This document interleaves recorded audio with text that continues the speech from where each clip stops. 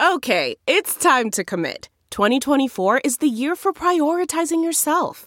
Begin your new smile journey with Byte, and you could start seeing results in just 2 to 3 weeks. Just order your at-home impression kit today for only $14.95 at Byte.com. Byte Clear aligners are doctor-directed and delivered to your door.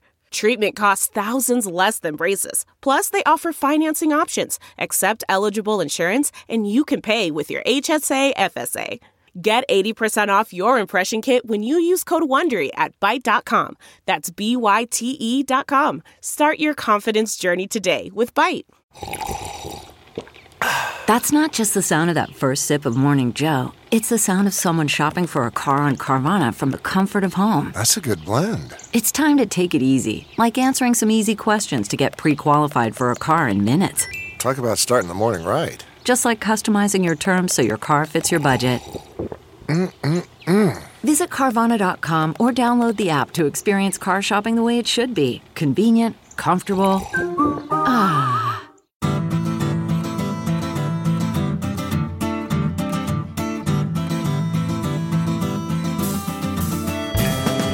Welcome to the Sinica Podcast, a weekly discussion of current affairs in China, produced in partnership with The China Project. Subscribe to Access from The China Project to get, access to not only our great newsletter, The Daily Dispatch, but to all the original writing on our website at thechinaproject.com.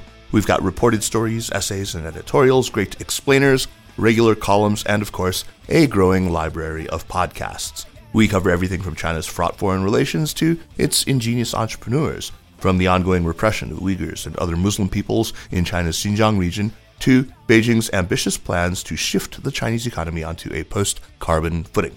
It's a feast of business, political, and cultural news about a nation that is reshaping the world. We cover China with neither fear nor favor. I'm Kaiser Kuo, coming to you from Chapel Hill, North Carolina. Last month, in June, the Council on Foreign Relations, CFR, published a report called U.S.-Taiwan Relations in a New Era, Responding to a More Assertive China. The task force was chaired by Susan M. Gordon and Michael G. Mullen, and David Sachs was the project director. It brought together 26 participants, many of whom will be known to listeners of this podcast.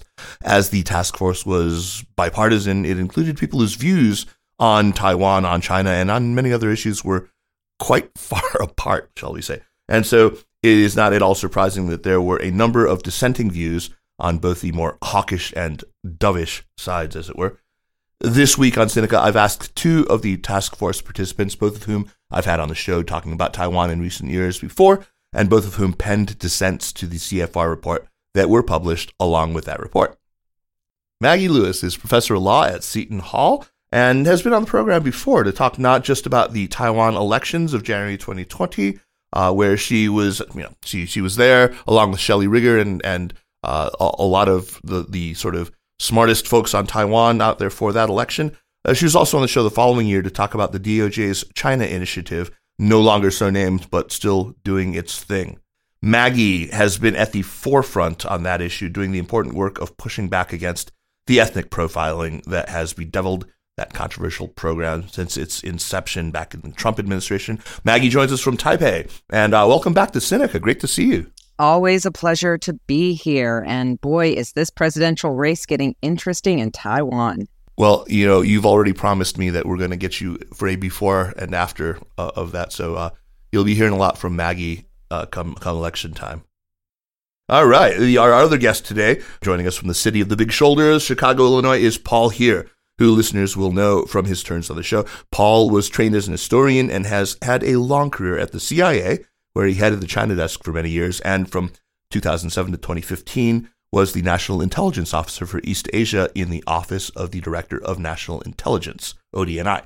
He is the author of Mr. X and the Pacific, George F. Kennan, and American Policy in East Asia, and bears, I have to say, an uncanny physical resemblance to the subject of that book.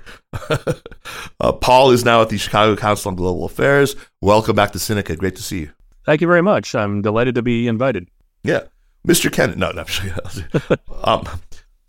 So, you guys, just looking at the names of the participants, I think anyone with even a glancing familiarity with the kind of China policy field would know that there was certainly going to be a lot of disagreement within this group. What were the ground rules going in? How was this obvious issue intended to be resolved? They certainly didn't think you would all come to a set of common denominators, of points of agreement, and that would be, a wrap. Maggie? As you said, this was a robust discussion over a long period of time. I appreciate that CFR brought together a range of views, and I think that shows just how much conversation and real debate there is about the best path forward for U.S. policy toward Taiwan. And two, just to be clear, CFR member-based organization.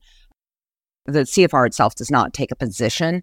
This is an independent expert group that is putting together this report. Right. I really found it useful. For me to, I agree that, when I'm in a room with Matt Pottinger, we're going to have differences, but I'd much rather be in a room with people who are going to disagree with me in ways that push me to think about my views and to articulate them better. And I also appreciated that there was the space to have additional views / dissents, because ultimately this is a report that has got a strong military energy, and that is, of course, key. But there's a lot more to this debate than just the military aspects. Yeah, for sure. And that's something that I wanted to drill down on and talk to you about. So I do want to get a little more about sort of the mechanics of how this thing worked. Maybe, Maggie, you could elaborate a little bit and talk about the actual process of producing the report. There were days of in-person meetings and then maybe drafts sent around? So David Sachs, as the project director, did the real heavy lifting, and behind him too, there's the CFR staff that works not just on this task force, but more generally on task force, who really were fantastic at herding us cats, because it's not easy to have this many people involved. Yeah, it was a mix of in person for some people, and then other of us, were remote in Zoom land. But it was a series of meetings that were punctuated then in between with sharing drafts. And before it was a full draft, sort of in progress points. And certainly some things were kind of easier to do. The history, which is not without its complications, but, that part took less of our effort. And then issues like what to do about strategic ambiguity, of course, is going to take a lot more energy to figure out were we going to get to any sort of general coalescing on a point that could be put into the report itself, or do we have to agree to disagree?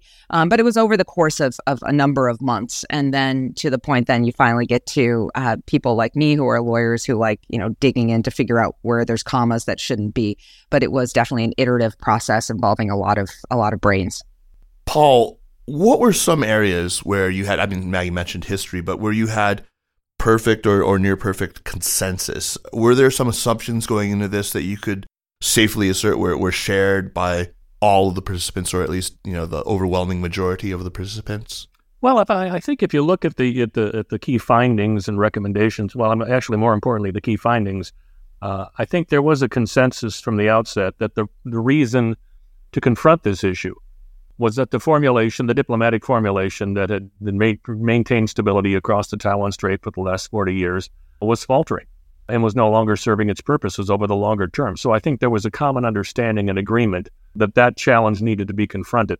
You asked about whether there was an expectation or a requirement that we'd reach an agreement and what the ground rules were. As Maggie said, it was an iterative process, but there was no requirement that we come to closure on the issues. The way that the task force, a CFR task force, is arranged is there'll be this iterative deliberative process where we'll go through successive drafts and successive meetings to wade through things. But then at the end of the process, the final draft will be presented, and we have the option of, and the way it was framed was that we have the option of concurring on the report or withdrawing from it if we fundamentally disagree with its thrust. I think those of us who wanted to sign additional or dissenting views did so because we largely agreed with the central thrust of the imperative of confronting the issue. And I think there was much less disagreement on some of the general security issues, some of the economic issues, for example. Maggie can speak for herself. I saw the greatest divergences of views on some of the diplomatic and political issues. Sure. But as I said, we were given the opportunity to record those. So there was no requirement that we reach full agreement on everything. Right. Are you at liberty to say whether there were any withdrawals? Not to my knowledge, actually. Okay. Not that I recall. Interesting. So there were some things that were in the body of the report that it certainly resonated with me, and that one line that stuck out was, Beijing has not yet decided to pursue a non-peaceful resolution and deterrence remains possible. That hopeful note, that which is quite key in there. But much of the report does ring alarms, and it talks about, from the very, very outset of in Richard Haass's introduction to it, he talks about this 2027 date, and it's referred to many times throughout the report, this date that's often attributed to Admiral Philip Davidson, whether the readiness that Xi Jinping has supposedly set out as a goal for the PLA centennial actually means, not just be ready for, but actually go for it, going to do the thing. For our purposes today, how seriously did the CFR task force take this 2027 date? And was there debate over the significance of it, whether it should be included in the report without the context, e.g. that, it's the centennial of the PLA, and it has more symbolic than maybe real import. On that issue, I think that the task force kind of quickly converged around what had by that time become the general consensus. I think there's been a lot of Sturm und Drang on this issue for the last 2 years, but I think the general view, and I think there was general agreement within the task force on this, is that the 2027 date is a time frame for the acquisition of a capability. It does not reflect a decision to send the balloon up when that date arrives. I think there's I'm not reading classified information anymore on a regular basis, but I don't think there's any discernible evidence for that. And I think that the general public discourse on that issue has reached that kind of tentative conclusion. And I think that was not strongly debated within the task force, because I think that we generally agreed on that point. Maggie, as you mentioned, much of the report focuses on the military calculus around Beijing's capabilities, stuff about which I will readily cop to abject ignorance. But Maggie, you worry, as I do, that ceding the ground of expertise on military matters kind of allows those people who do have knowledge to have maybe disproportionate weight, or to give disproportionate weight to the military component of the relationship at the expense of diplomatic and political and economic considerations. It's one of the things that you expressed discomfort with in your dissent, this dominant military thrust of the report, as you described it. This echoes what I've often heard from people like, Ryan Haass, his co-authors on this new book, U.S.-Taiwan Relations, Bonnie Glaser and Richard Bush. Ryan, as well as Paul and others as well, have often described the Taiwan issue as a political issue with a military dimension, right? But Maggie, your concern seems to be that it's presented in this report as too military forward. I think there's a couple of things going on here. So first, this, exactly that we need to have, yes, a credible military deterrent, but we also need credible reassurance. And one of the recommendations of the task force is that the United States maintain its one China policy, recognizing the PRC as the sole legal government of China. And saying that, we go into the history and make clear that the U.S. has not taken a position on the sovereignty of Taiwan. And, thank goodness, many years ago, that the U.S. government only acknowledged the PRC's position of the one China principle, that it has Taiwan as part of China. The U.S. never recognized, endorsed, or anything like that. So, we do have in this report that political aspect. But, my view was that didn't get enough attention in the report, particularly with respect to what extent there should be assurances that the one China policy on the U.S. has not shifted. And in particular, with Biden's multiple remarks that seem to be setting a new baseline and even making some connections to treatment of Taiwan as similar to treaty allies like Japan. So it's there, but it needed some oomph in my view. The other aspect that, I, as someone who spent a lot of time in Taiwan, lived here 3 of the past 6 years, and perhaps because of my human rights framing, just wanting to make sure too that there was enough Taiwan in this report. It is DC centric with good reason, because we're people writing for a U.S. audience. This was not written by people who identify as Taiwanese or ROC passport holders. But I think it was important to, recognize as we do that the people who would be most devastated by any military conflict are the people who live here in Taiwan. And also, though, making clear that Taiwan needs to do more to address its shortfalls with respect to defense and civil resilience. So that was something which I think is in there, but I certainly want to make sure gets enough attention as well. So on that point, on the lack of sort of Taiwan centricity to this, was there, to your knowledge, any effort to rope in more people with specific Taiwan expertise into this? Because, again and again in these things, Taiwan ends up being this sort of bone of contention, and it ends up being entirely framed as this sort of great power, U.S. and China thing, and Taiwan falls out of the conversation. And we all recognize this as a problem, I hope, but it keeps on happening. You are obviously somebody who qualifies, but I didn't see a lot of other names who immediately jumped out at me as people who are really invested in intellectually and maybe professionally in Taiwan itself. I do not know the process that they went through to put together the task force. And, and I'll be first to say that, although I've spent a lot of time in Taiwan, I do not identify as Taiwanese. I'm a U.S. passport holder. And so I never want to make it sound like, I've got this, right? But, and again, it was supposed to be about U.S. policy toward Taiwan. But I think, though, at the same time, just sort of recognizing our limits about what we could do and not do in this report. But I will say, though, I felt very listened to, and I appreciate that we had some people in the task force who had tremendous knowledge of geopolitics, international relations, U.S. politics, but quite limited Taiwan experience. And I appreciated that they were very interested in hearing from those of us who had spent more time on the ground here. On the Taiwan perspective, I would make 2 points. One, Doug Paul was a member of the task force, and as a former AIT director, he has a depth and breadth of expertise on the Taiwan issue. The second thing, which is mentioned, and I think in the forward to the report, is that a subset of the membership of the task force, David Sachs and Sue Gordon, and I think Admiral Harris, went to Taiwan on a fact-finding trip early this year, directly as a product of this task force to conduct a wide range of meetings inside and outside the government there. So that was another contribution to the Taiwan perspective. Okay.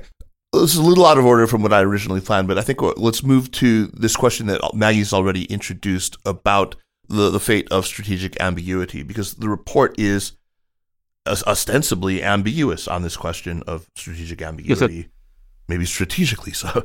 It claims to have not reached agreement on that question, but it seems to me that the report itself, taken without the dissents that were published with it, does lean very much toward what Richard Haas endorses, sort of an end to strategic ambiguity. And I think this may be the most controversial section, this box that's titled "Wither Strategic Ambiguity," and it says the following. Let me just quote this. And this is, Maggie has brought this up already. The task force also assessed that, given President Biden's comments on 4 occasions that the United States would defend Taiwan, his successors should not attempt to walk back these comments and should instead use them as the new baseline for U.S. declaratory policy. That's in there. That's part of the report. That must have been a controversial assertion. Well, I think partly that was a late addition to the report. And I think it prompted some dissenting views because we were inconclusive in our discussion of that issue. I would note that David Sachs, who was the director of the task force and the drafter of the report, was the co-author, with Richard Haas, of Richard's article a couple of years ago, advocating strategic clarity. Right. So, that was the perspective he was going to come from, and there were other members of the task force to believe that. I think there was an imprecision there on the inclusion of that statement as reflecting the views of the task force. As Maggie and I think perhaps one or two others made explicit in our dissents. Yeah, Maggie, you certainly did. You called this out in your dissent. Is there any way in which this can be interpreted as less than the task force essentially calling for an end to the very essence of strategic ambiguity. That is, we will defend Taiwan if Taiwan is attacked. No conditions applied to it.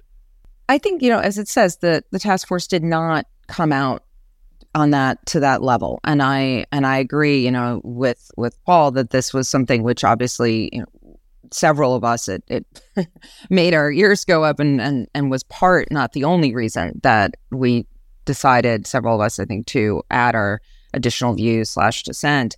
But, one thing that I point out too is that, before that sentence that you quoted, that we also say that the task force concluded that the more pressing issue is for the United States to credibly demonstrate to the PRC that it has the military capacity and the will to come to Taiwan's defense.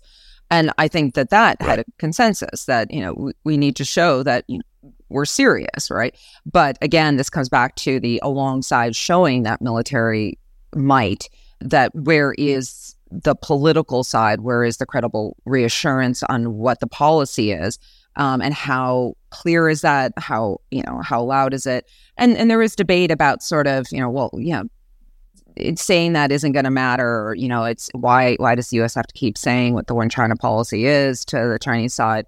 But I think that there is good reason to say, where we are as a country in our policy, especially because Biden has been not as disciplined as certainly I would have hoped in his comments on the issue.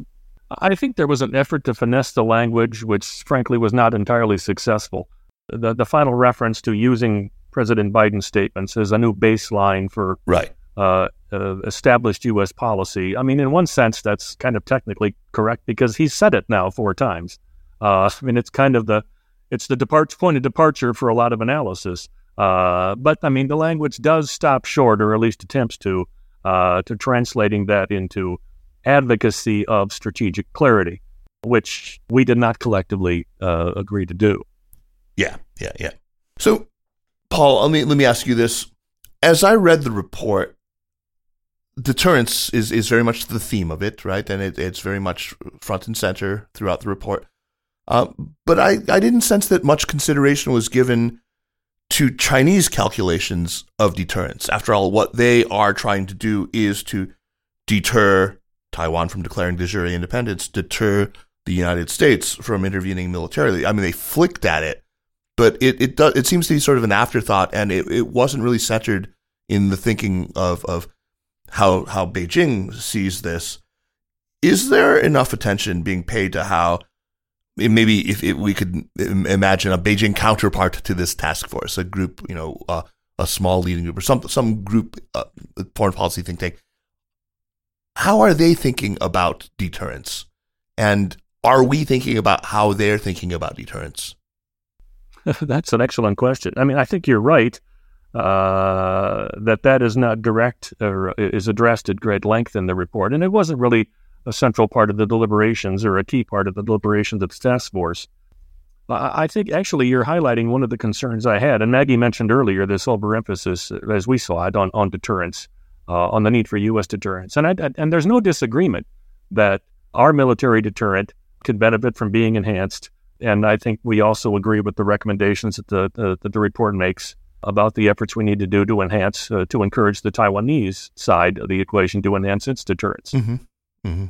But we didn't focus that much on how the Chinese perceived it. And my concern was that in the political sections of the report, and even earlier than that, I mean, rather than address the Chinese calculus of deterrence, I thought there was an overemphasis on the assumption that what is happening in terms of the escalation of tensions is not a product of Chinese calculus of deterrence. There was, I thought, an inordinate weight assigned to that the source of tensions across the strait is essentially the Chinese determination that the status quo is no longer acceptable, and that China has become more aggressive and more assertive for systemic reasons, for CCP legitimacy reasons, and for Xi Jinping personal interest and legacy reasons.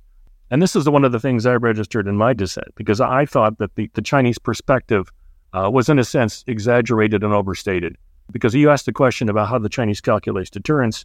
I think that is a key question, because what I think the report gives insufficient attention to is the extent to which Chinese calculations, Chinese behavior, in fact, across the strait, is a response to or a reaction to activities or policies or statements from both Taipei and Washington.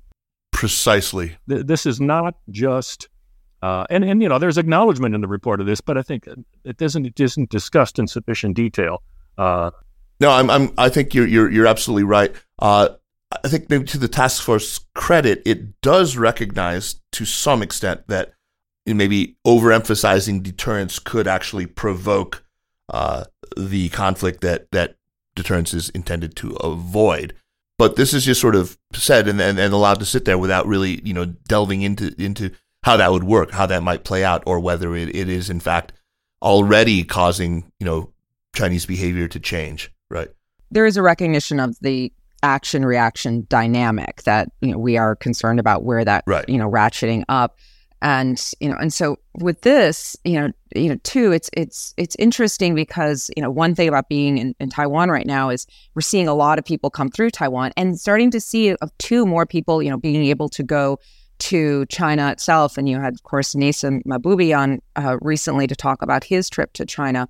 And so one thing that struck me throughout this report is just the Rumsfeldian known unknowns. What do we know? And how, the lack of contact among sort of academics, think tankers, as well as government people means that we just have less information to go on. I was in Tokyo before coming to Taipei and had a chance to meet with some international relations scholars from China. And to be back in a room talking with them and having the tea breaks, it was just invaluable. And so part of my feeling throughout this process was a sense of that loss of contact and really just trying to not read too much into the published speeches that we do have and taking a few key sentences on Taiwan and extrapolating, well, then this must be Xi Jinping's thinking. So really trying to be somewhat humble about how limited we are in our. That's right. Let me go back, Paul, to your dissenting opinion focuses on what I think is a very central issue, not just in this report, but in general on how the American media and policy elites seem on balance to view the causes of this state of affairs. I am constantly seeing this assertion that, like you said, this is China primarily, that this is for the various reasons that you cited, whether it's Xi's personality or for sort of structural changes or what have you, that China has been the principal agent of change to the so-called status quo when it comes to Taiwan. I think the report very much reflects that same general belief. I don't think I'm exaggerating when I say that it assigns the preponderance of blame to China. And in your dissent, which I have to say is quite brave in this current environment, you try to exercise that strategic empathy and look critically at how our behavior, this is a theme we've been trying to draw out here, might at least be perceived by China, even legitimately perceived by China as threatening the status quo. So I'm going to ask you to do this. I know this is risking your neck and your career, but you're retired, so it's okay. Where have we sliced the salami? What has the United States done to move the status quo? And then maybe we can also talk about what Taiwan has done to move the status quo. I think we should, just in fairness, also talk about how China has moved the status quo, but this is, already the kind of conventional wisdom, and everyone is already full of ideas of how China has done so. But so I think it's more important to highlight the first two. First, the United States. Paul. Well, that's a loaded question. Not leading, though. My first thought was, you started in terms of the attribution of responsibility for the cross-strait tensions being primarily Beijing. I would just reinforce maybe the point I made earlier, and I think Maggie referred to this. It goes beyond that to a certain extent and attributes it in particular to Xi Jinping. There's a statement in the report that you mentioned earlier that the risk of conflict will increase over time for various reasons, but one of the central drivers that this is attributed to is this judgment that Xi Jinping, as his tenure proceeds, his source of legitimacy will shift from economic prosperity to promoting nationalism. And in fact, Patty Kim in her dissent questions this judgment for the same reason that I do, and I think Maggie does as well. Again, it's the idea that Beijing is responsible, and Xi Jinping in particular. And I just think, and to get to the core of your question, I think that's a misattribution of one of the core drivers here. And what I say in my dissent is that we have to pay attention to the extent to which Xi, whatever his calculations or his personal ambitions, is to some extent responding to actions by Taipei and Washington. And this is where I emphasize the point, and this gets to your question about salami slicing, that we recommend in the report that Washington needs to reaffirm its one China policy. My concern is that this does not give it sufficient attention to the extent to which that one China policy has been eroding considerably in terms of both substance and credibility. And you asked, what do I mean by that in terms of the specific salami slicing measures? The strengthening of U.S.-Taiwan relations incrementally over the last 20 years, and the report explicitly acknowledges that these are sources of tension. The fact that the Trump administration largely eliminated any constraints on diplomatic interaction with Taiwan leaders, certainly in Washington, and the Biden administration has retained that loosening of tensions. I think the other is reflected in another part of the report. We're slicing the salami and in a sense getting closer toward, arguably, and this is, I don't know if I say this explicitly in the dissent, but it's harder to make the case that our policy is not drifting toward a one China, one Taiwan policy. Mm-hmm. And I think this is most evident in, we did have discussion of this in the task force. The report cites, in the security section, it cites, and this I think is a central part of the salami slicing, again, to reinforce that I'm addressing your question, the testimony that Assistant Secretary of Defense Eli Ratner made in December 21. That's right. I was going to treat that as a separate issue entirely, but we can start that into that now. But I think it fits into this category of Chinese perceptions of U.S. salami slicing. And the report largely endorses the notion, in fact, almost explicitly, that Taiwan is a strategic node, is a critical strategic asset.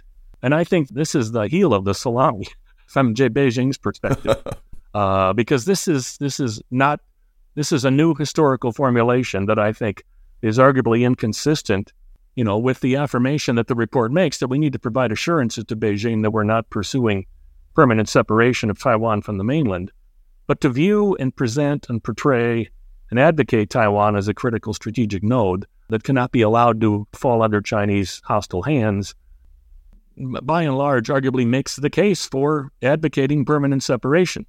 And that's a large cut of salami.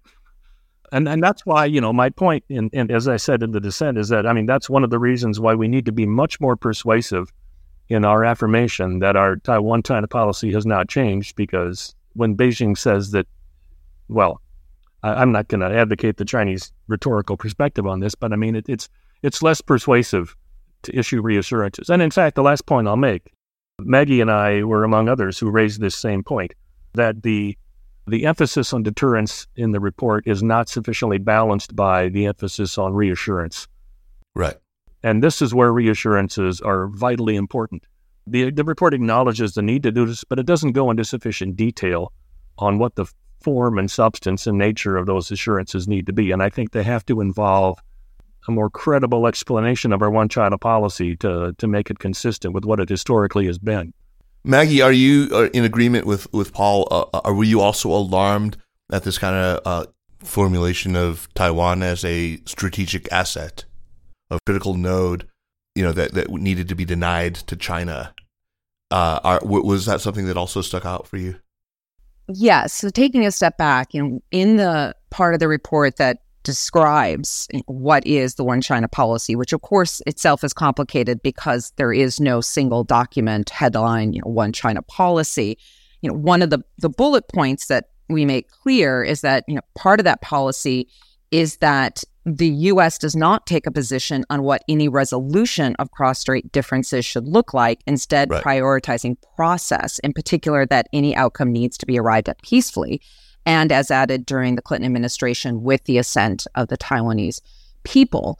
And for me, that's critical. And partially, again, this is, you let a human rights person onto a fairly military-focused task force. But, this comes down to me, that's respecting self-determination, right? It is not the U.S.'s job to tell the 23 million people surrounding me on Taiwan what their future should look like. But it is fair to say whatever process, the U.S. supports that it be done peacefully and in a democratic manner. And so for me, that is really, really important. And I say that again, as the election season is heating up here, which could turn out with it's a 3-way race right now. And who knows what Terry Go's going to do, and maybe make it a 4-way and throw in James Soong. We could have a 5-way race. But, that this is their choice, not my choice. And so to throw in this, because Taiwan is strategically important, which is a descriptive matter. Yeah, I mean, if Beijing could make it so they launch submarines from the east side of Taiwan, that changes what happens in the Indo-Pacific, and it changes our ability as the United States to feel confident in even how much we can help out, maybe perhaps even allies like Japan.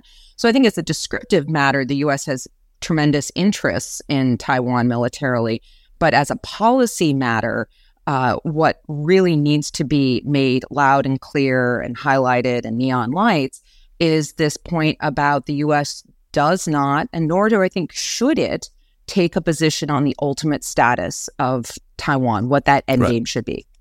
This point was made really, really clearly in the Doug Paul and Danny Russell dissent. I think that was sort of the centerpiece of theirs. I think it's maybe important to ID them both quickly. Doug Paul was we've mentioned him before, a Foreign Service officer who was at policy planning at State. He had a long career as a senior analyst for the CIA. He was at AIT, importantly, was an NSC staffer during Reagan and George H.W. Bush. Danny Russell, who I had the great pleasure of interviewing for this show, was a career Foreign Service officer who served as the Assistant Secretary of State for East Asia and the Pacific under President Obama, and he's now the VP of International Security and Diplomacy at the Asia Society Policy Institute. Neither of these guys is a panda hugger. They're not kumbaya types. They raise really important objections to this piece of the task force findings, and on those same grounds that Maggie, you were talking about, because the U.S. has to make clear that it is prepared to accept unification on terms that the U.S. has long agreed to. It would accept that as peacefully and with the assent of both Taiwan and China. And if we treat Taiwan as a strategic asset, that forecloses the possibility that we would accept, even a peaceful unification. Is that correct? Yeah, I think that was the point that we were making. And in fact, I would reinforce that. Ryan Haas at the Brookings Institution just published an article which reinforces this point as well. The risks to Taiwan of treating it and talking about it as a strategic asset. Yeah, that was a great piece. It's in the Taiwan Times, right? Is that right? Taipei Times, I think. But you can find it there or on the Brookings website. Yeah. It's a very good, really very short op-ed, but it makes exactly that same point.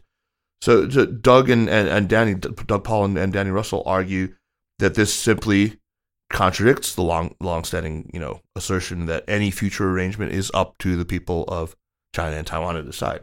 And I want to add here, though, in some ways, just to make clear that the people of Taiwan have made very clear that it's not in the realm of possibility in the near or I think medium, at least term, that there would be their assent to join with the PRC under a single entity, right? And for this, we've already mentioned early on Shelley Rigger, but she's done work with Lev Nachman, who is a political scientist, based in Taiwan, that goes beyond the standard polling that asks about identity, which itself is fascinating to see the rise in Taiwanese identity over time, with now pushing 70% of the people of Taiwan saying, I am Taiwanese, and I'm not Taiwanese and Chinese. I am Taiwanese.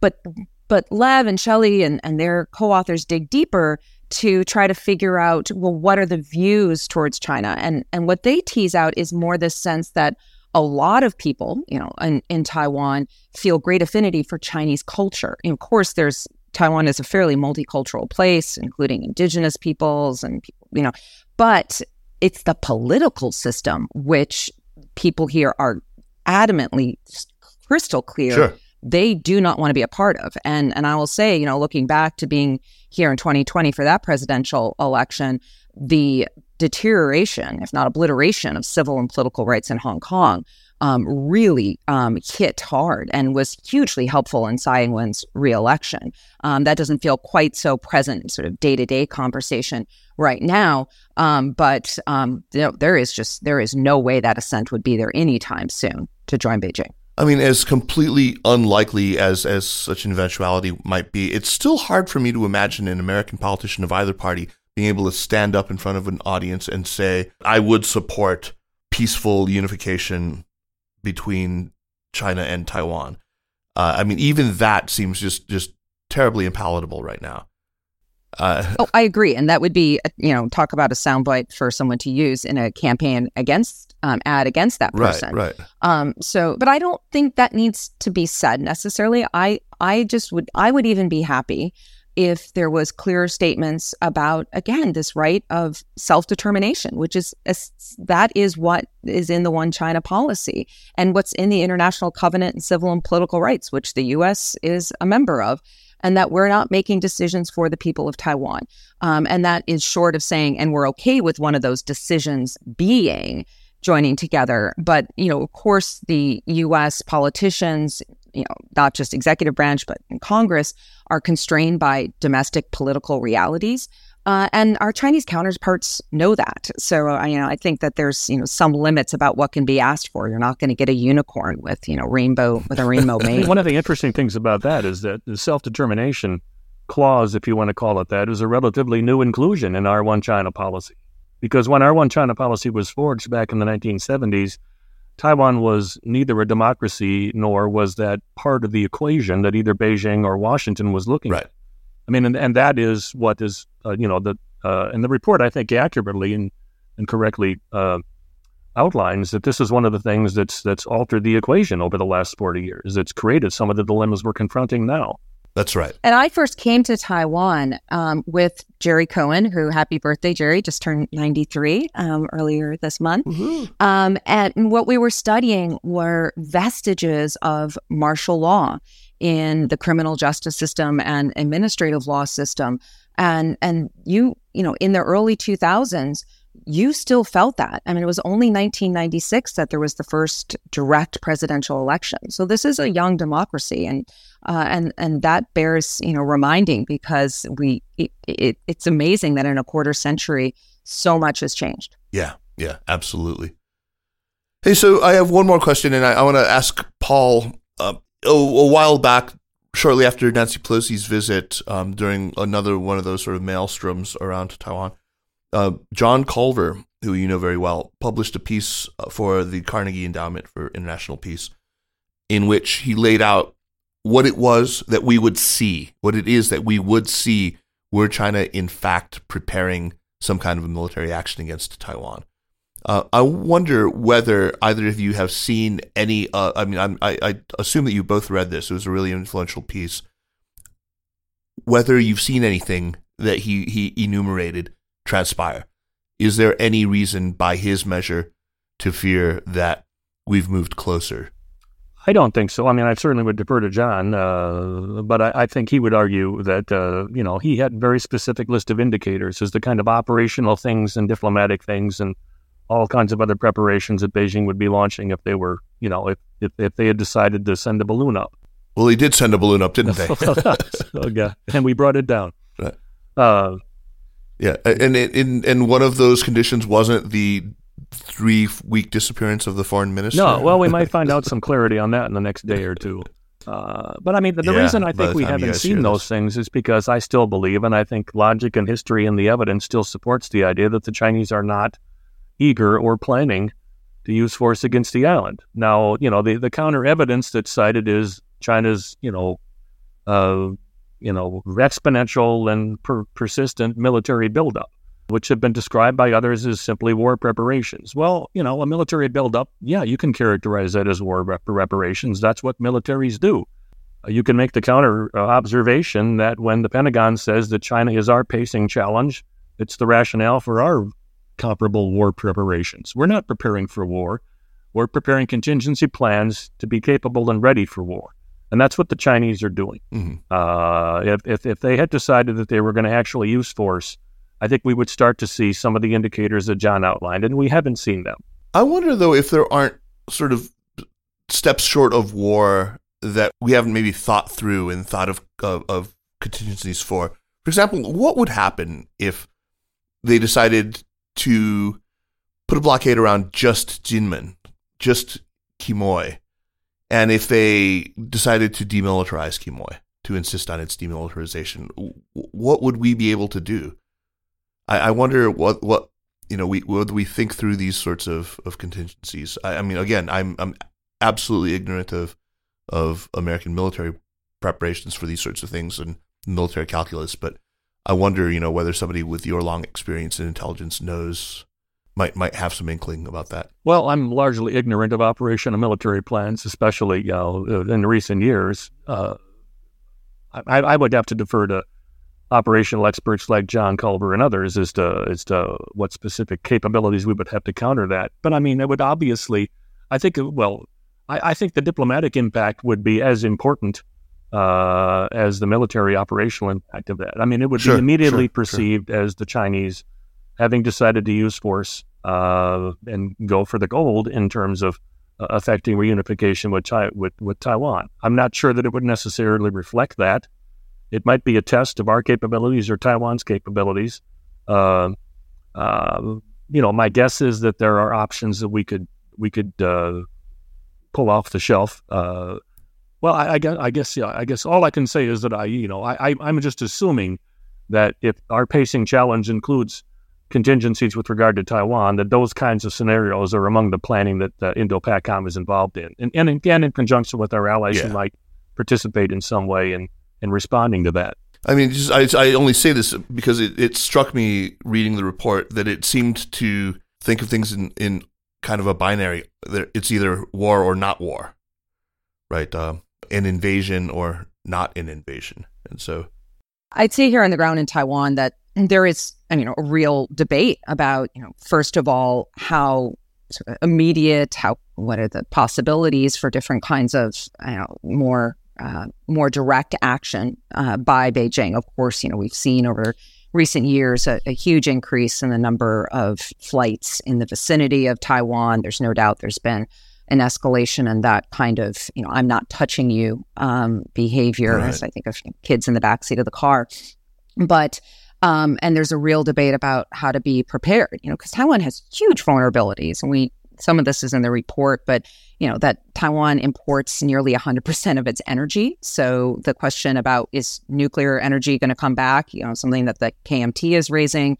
Taiwan has increased its conscription to a year for men. KMT has also made some noises that, about whether they agree with that. And there are good questions about quantity versus quality.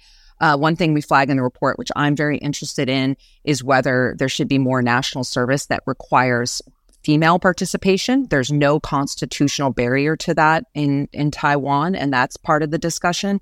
So here, too, there's a lot of conversations about what kind of more coercive or even kinetic warfare scenarios could play out. And just very anecdotally, people I interact with, they really vary in how much they sort of walk around with a sense of foreboding, or this is, far distant future, if anything. Actually, I think on the point you raised, that's incredibly important because, John Culver and others I know have been in the forefront of making this argument that, the conventional wisdom is that if the Chinese decide to use force, there's going to be, it's going to be D-Day. It's the amphibious assault, what one of my colleagues used to call the million-man swim across the strait. That is probably among the least likely scenarios. China has a wide range of non-kinetic coercive options that could be much more effective in achieving its goals, and in fact has been somewhat effective already in undermining, as Maggie has said, the confidence of folks on the Taiwan side. So I think that's why I found it so curious that there wasn't so much discussion devoted to those other coercive, non-kinetic options available to Beijing and what our contingencies might be. In any case, you can only do so much in a 100-page report. But, I was going to say, we were constrained because we didn't have the option of making it encyclopedic, I think. Right. But kudos to you both for offering such, I think, spirited dissents. I think they were excellent, and those were, I think, a saving grace in many ways of the report. I would add Patty Kim's, which was also excellent, and of course Danny Russell's and Doug Paul's, very, very good. Let's move on now, and first, thank you very much for your time, and move on to recommendations. First, a very quick reminder that the Sinica podcast is powered by the China Project, and the best thing that you can do to support the work that we do with this podcast and with the others in our network is to become an Access subscriber. For a very reasonable annual fee, you get access to our daily newsletter, which is just great, just a really, really good one, super readable, really nicely put together, visually very nice. And we're always experimenting with new products, so you'll be the first to get to try them. So on to recommendations. Maggie, why don't you start us off? What do you have for us?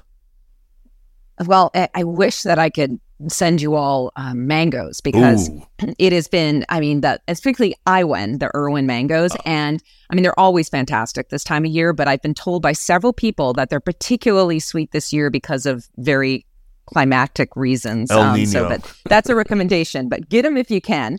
But one thing, my recommendation that is available to everyone everywhere is I've been listening to a podcast called Fever by John Sudworth, who was the BBC reporter in China for about a decade. And he actually ended up fleeing here with his family in the spring of 2021. My family was in Taiwan, and they ended up coming over, and it was, literally followed to the airport by plainclothes police because he was under so much pressure. First for his excellent reporting about Xinjiang, and then looking into COVID. But now he's done this podcast, and it's a multi-part podcast looking at trying to find out the origins of COVID. And there was so much noise, lab leak and this, and I've really appreciated listening to John try to make accessible to a non-scientific audience these very complicated debates. So I would recommend that. Okay. All right, I'll check it out. Although I'm very, very close to being unable to read another damn thing about COVID origins. But hey, it is, partially because it is just so complicated, it just breaks your brain. But excellent recommendation, thanks. All right, Paul, what do you have for us? Well, I don't know if I can outdo fresh mangoes. That's a tough one. But I'll cheat as usual and give you two quickies. One is I'm going to strongly recommend the movie Oppenheimer. Yeah.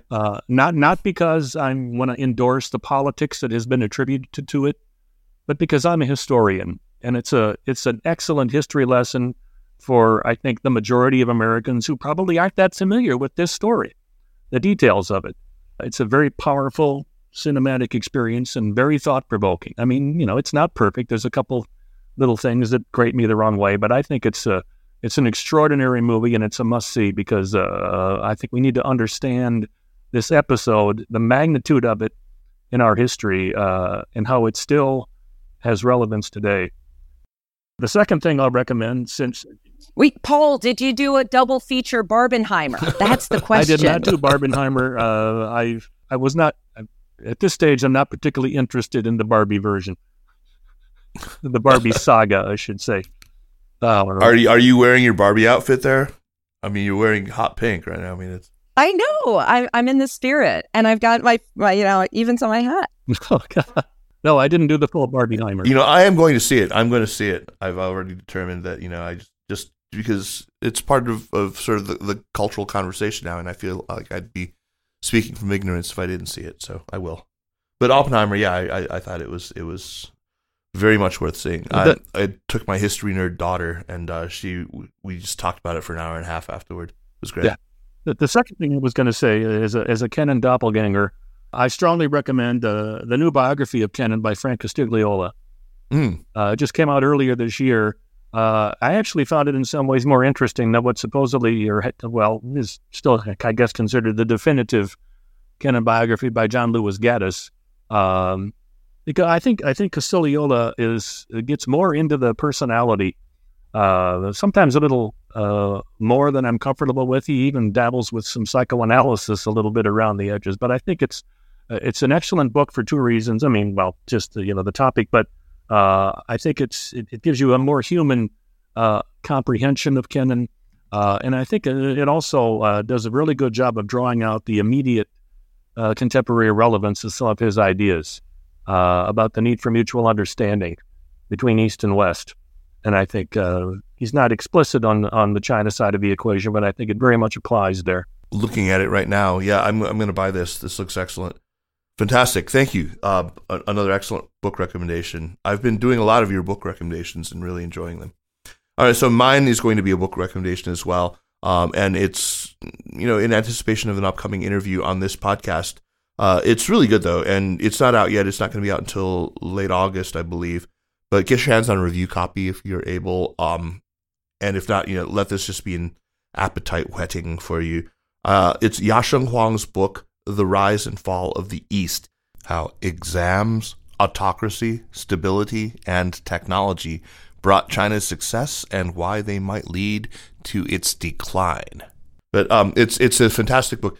It's one of these books that dares to be very, to take on a gigantic historical sweep, a big topic, and to make, sort of bold assertions and to really kind of draw links from China's imperial past to the present in a way that it's not, this is Yasheng Huang after all we're talking about, so they're well thought through, they're very subtle and smart, and it happens to also be an area that I've worked through myself when working on the rise of technocracy in China and looking at its relationship to the Kuzhu, to the examination system in imperial China. So I'm pretty blown away by this book. It's really, really good.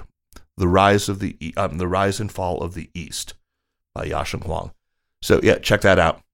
And once again, thank you to both of you for taking the time to talk with me about. And please make sure to check out the CFR report. Once again, the title of the report is U.S.-Taiwan Relations in a New Era, Responding to a More Assertive China. And you'll see it's quite the who's who of people in the China watching space who participated in it. So thanks once again to both of you. Thank you very much. Thanks, Kaiser. Thanks, Paul. The Sinica Podcast is powered by the China Project and is a proud part of the Sinica Network. Our show is produced and edited by me, Kaiser Guo. We would be delighted if you would drop us an email at sinica@thechinaproject.com or just give us a rating and review on Apple Podcasts, as this really does help people discover the show. Meanwhile, follow us on Twitter or on Facebook at The China Proj. And be sure to check out all of the shows in the Sinica Network. Thanks for listening, and we'll see you next week. Take care.